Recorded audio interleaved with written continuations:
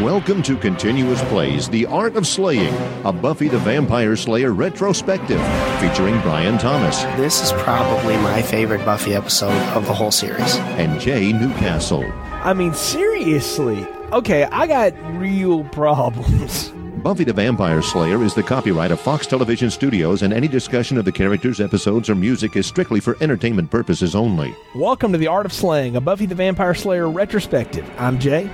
And I'm Brian. And we're here to talk about Season 4, Episode 11, Doomed, written by Marty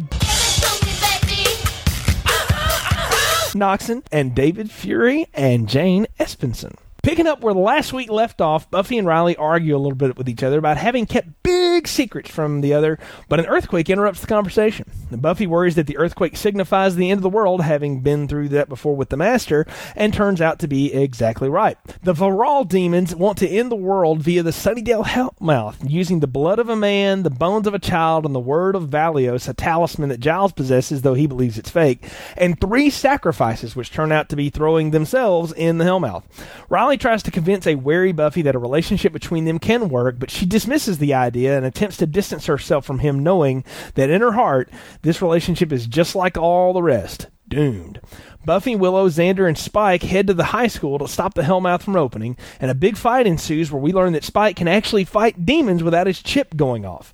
Buffy and Riley stop the last Varal demon, completing his sacrifice, and thus avert the Hellmouth from opening. In the aftermath, Riley is now outed as a commando to the group and fears that what that will mean from his superiors, but Buffy decides to take a chance on him and lays a big kiss on him in his dorm room at the end. And that is the plot summary for Episode 11, Doomed, Brian, and I'm going to pick up right where Hush left off, and we're going to deal with those issues. And, hey, we get to go back to high school, too.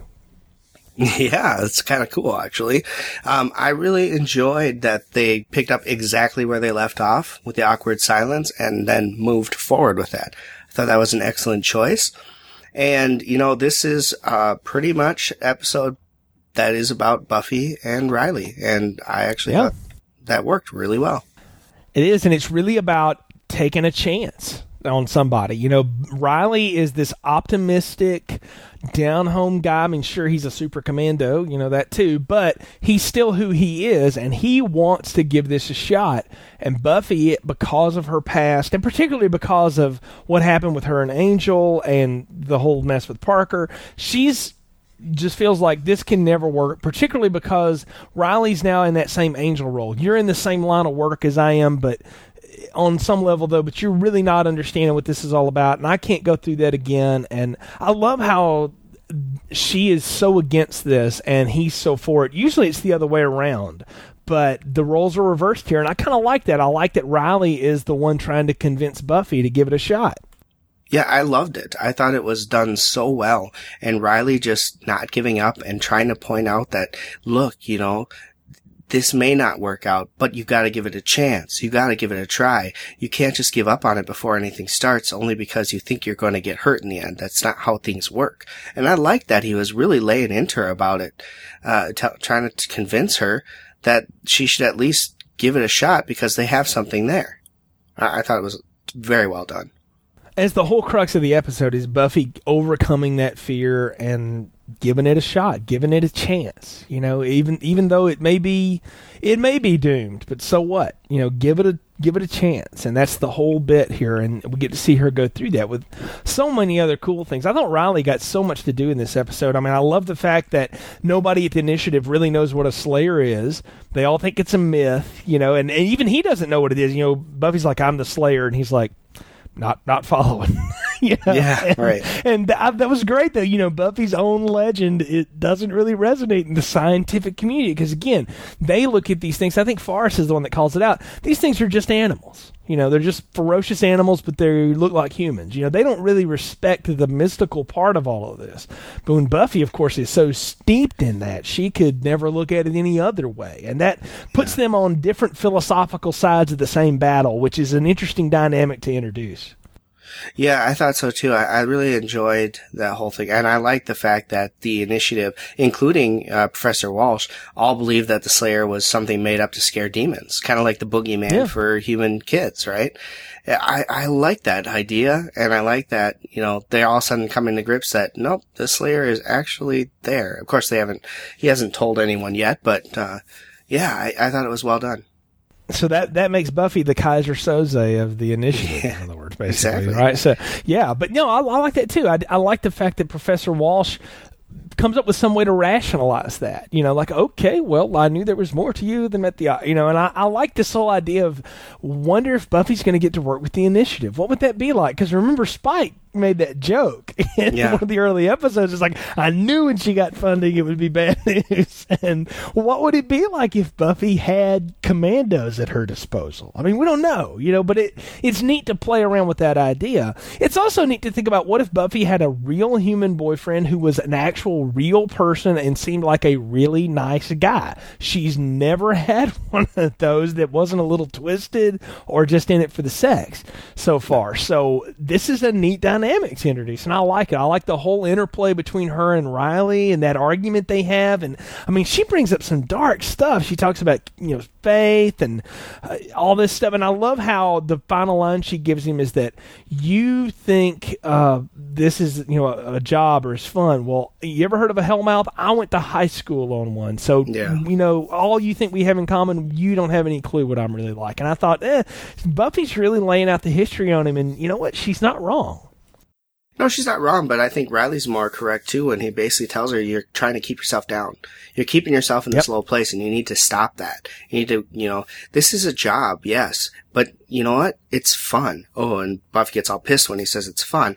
But he's saying, you've got to understand that this is part of what it is, and you can't make that be a limiter on what you can do with your life. You just have to keep moving on. And this is just part of it. And the nice part with Riley is that he's kind of in the same boat. He's a secret commando. He's fighting the same types of evil that she's fighting. She doesn't have to be fake around him, which you think would be good for Buffy. You would think she could look at this as an opportunity to get a little bit of help, but instead she just sees it as another nuisance in her way, and she tries to dismiss him.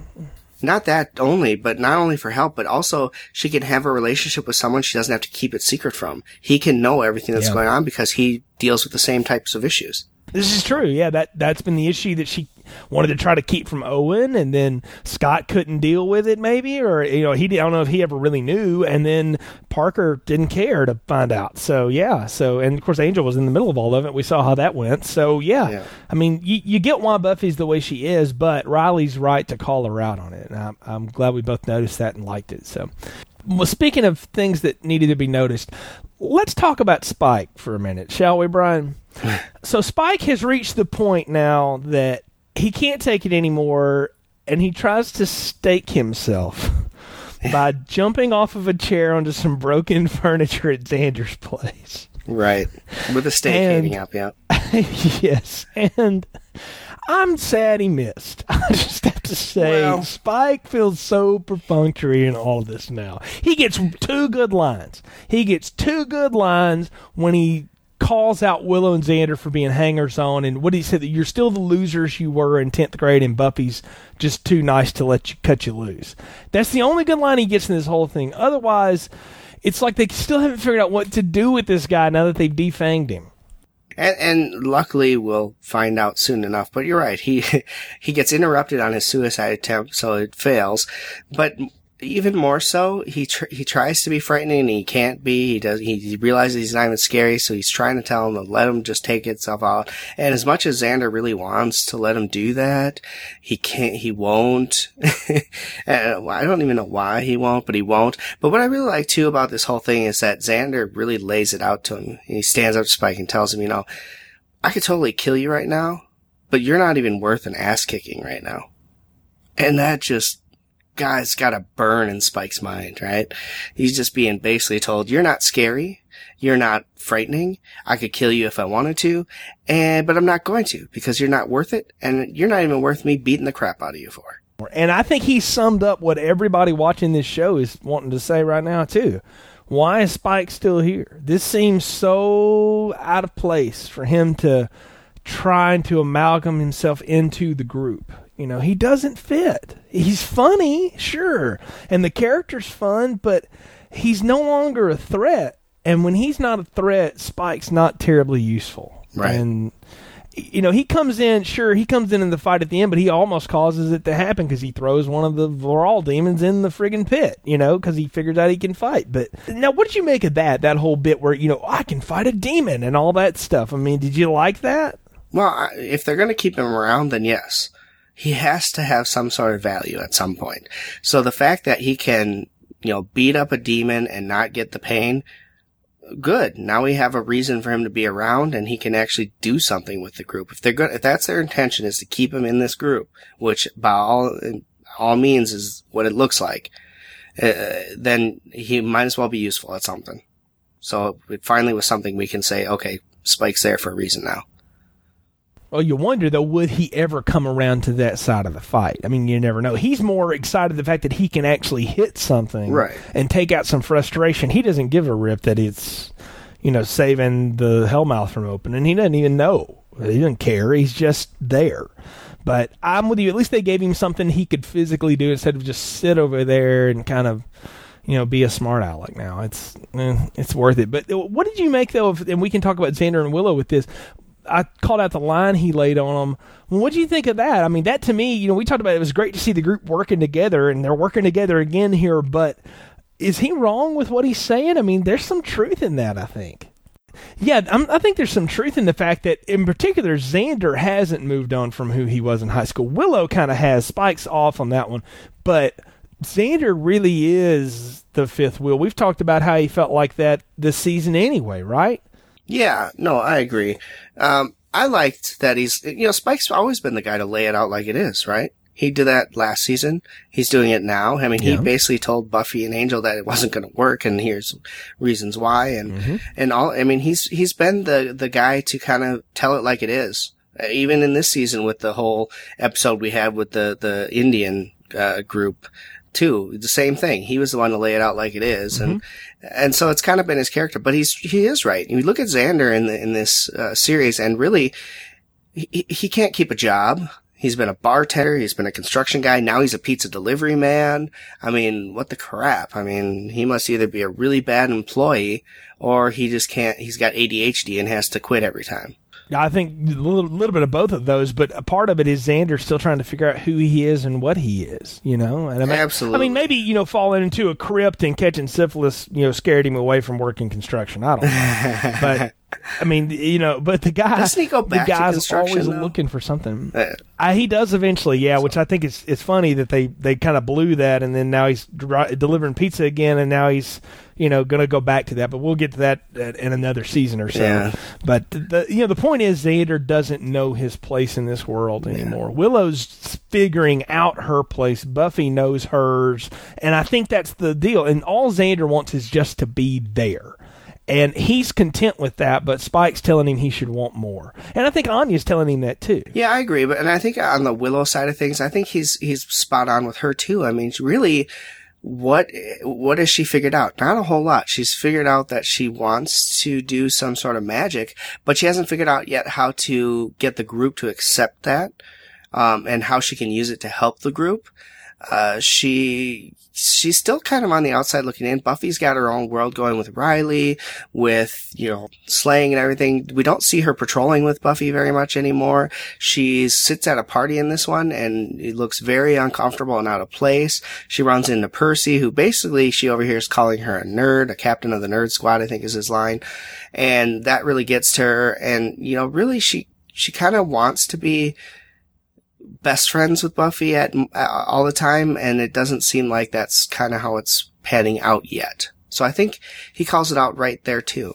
Well, you know, Buffy does have responsibilities above and beyond that, and as we've known, when Buffy gets involved with somebody, she does tend to drop everybody else. I mean, that's whether she's involved with Riley yet or not, she's consumed with dealing with him in some way. So that's the MO, and I think she knows that. And I do think it's funny, though, that Willow's offended by being called a nerd, but in the first episode she said nerds are cool in college. So I thought she was okay with that. I don't know. That just felt weird. But maybe Willow's just... You calling yourself a nerd is different than hearing someone else actually call you a nerd, I think.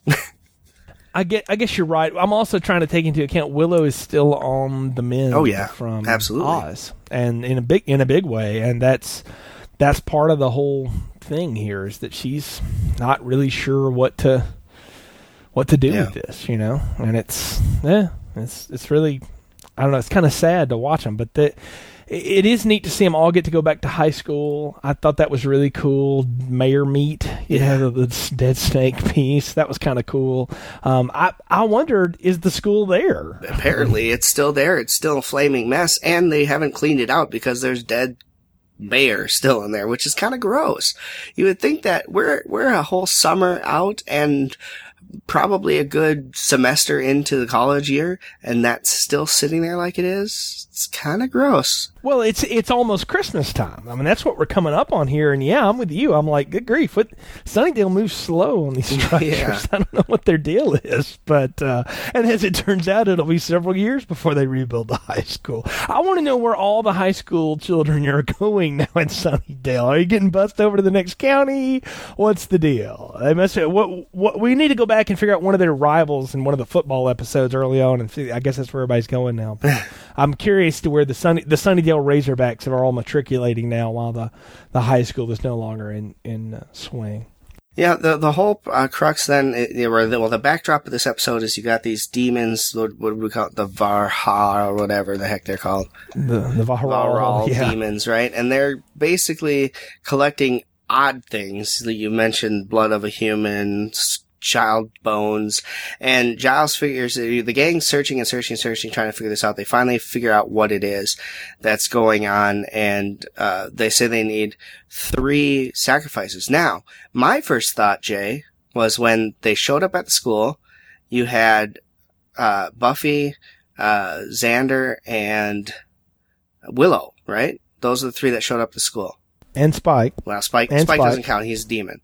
So right there you've got 3 human sacrifices. I thought that they were going to be the sacrifices. Then they threw it all on their head, and it was actually the demons who were sacrificing themselves. I thought that was interesting. Can I tell you, I like that, though? I like the fact that these people would be, that's what happens in cults, right? You get so committed to the cause that ultimately you're the last thing that opens the portal. Yeah. And that's something that fits in this show a lot, right? Remember, they tried to get anybody's blood to open up the sword of Akafla, and who did it turn out? It needed to be Angel's blood, right? You have to make self-sacrifice. Buffy had to die in order to live again to kill the Master. I mean, we've seen this, right? You have to make self-sacrifice. They had to blow up your high school to, kill the mayor. To do that, I like that. I thought that was a neat little turn. I mean, they don't explain much about the demons. We're getting that a lot on this show, that they have these evil things that are just sort of arbitrary, and they're not going to really bother to explain it. And they don't need to, because it works to move the plot forward. And I was fine with it. I liked it. I thought it was cool. I agree. I liked it too, and I like the fact that they have these kind of backdrop stories that are in the background while you build other things along the episode. And I think they've been doing a very good job of that, especially with this episode, because you didn't really care what was going on with the Varral demons. Honestly, you didn't give a rat's, because you were watching the Buffy and Riley thing and wanting to know what was going on with that. So it was well done. Well, Brian, we're at the part of the podcast where we give our Dustings rating. So what's your Dustings rating for Season 4, Episode 11, Doomed? I'm giving this another 4 dustings. 2 4 dustings in a row. This was just a fun, really good episode, and I like the Riley Buffy storyline and how they have just come across this big revelation between the two, and now they're trying to figure out what to do with it. And I like the whole struggle to figure that out, and I like that Riley took the initiative to point out the good parts and why Buffy was wrong and how she should give it a chance. I thought it was done very well. The story was done very good here. And overall, it was just a really good episode all around. I agree with you. It's a fantastic episode. It's really fun, gets a lot of places, and I thought it was well acted for the most part. You know, all the things I called out that I didn't really know why Spike was there and stuff, I still thought he had some good lines and did some things, but the crux of this, man, is sold for me on Buffy and Riley and the performances there and everything that's happening. It's just so interesting. 4 dustings for me too, Brian. I like this episode too. I can't believe 2-4 in a row, but they're really hitting them out of the park now, and I'm glad to see the season has finally found its feet and is getting somewhere. So it's I'm really liking where we're going. Curious to see how the rest of it unfolds as we're at the halfway point. Thank you for tuning in to this latest episode of The Art of Slaying, our Buffy the Vampire Slayer retrospective. You can find more episodes in the archive section of our website, theartofslaying.com. You can also find links to our social media pages. You can find links to our film podcast, Film Strip, where you can peruse through the archives of some of the movies we reviewed and also read our latest feature from our fellow movie podcaster, Nick's Picks, where he does some reviews of the television shows he watches.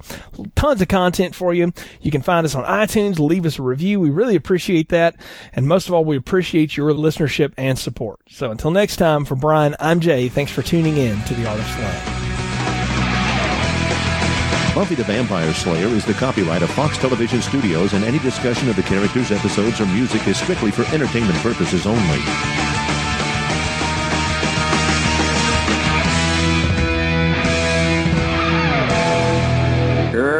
Arg.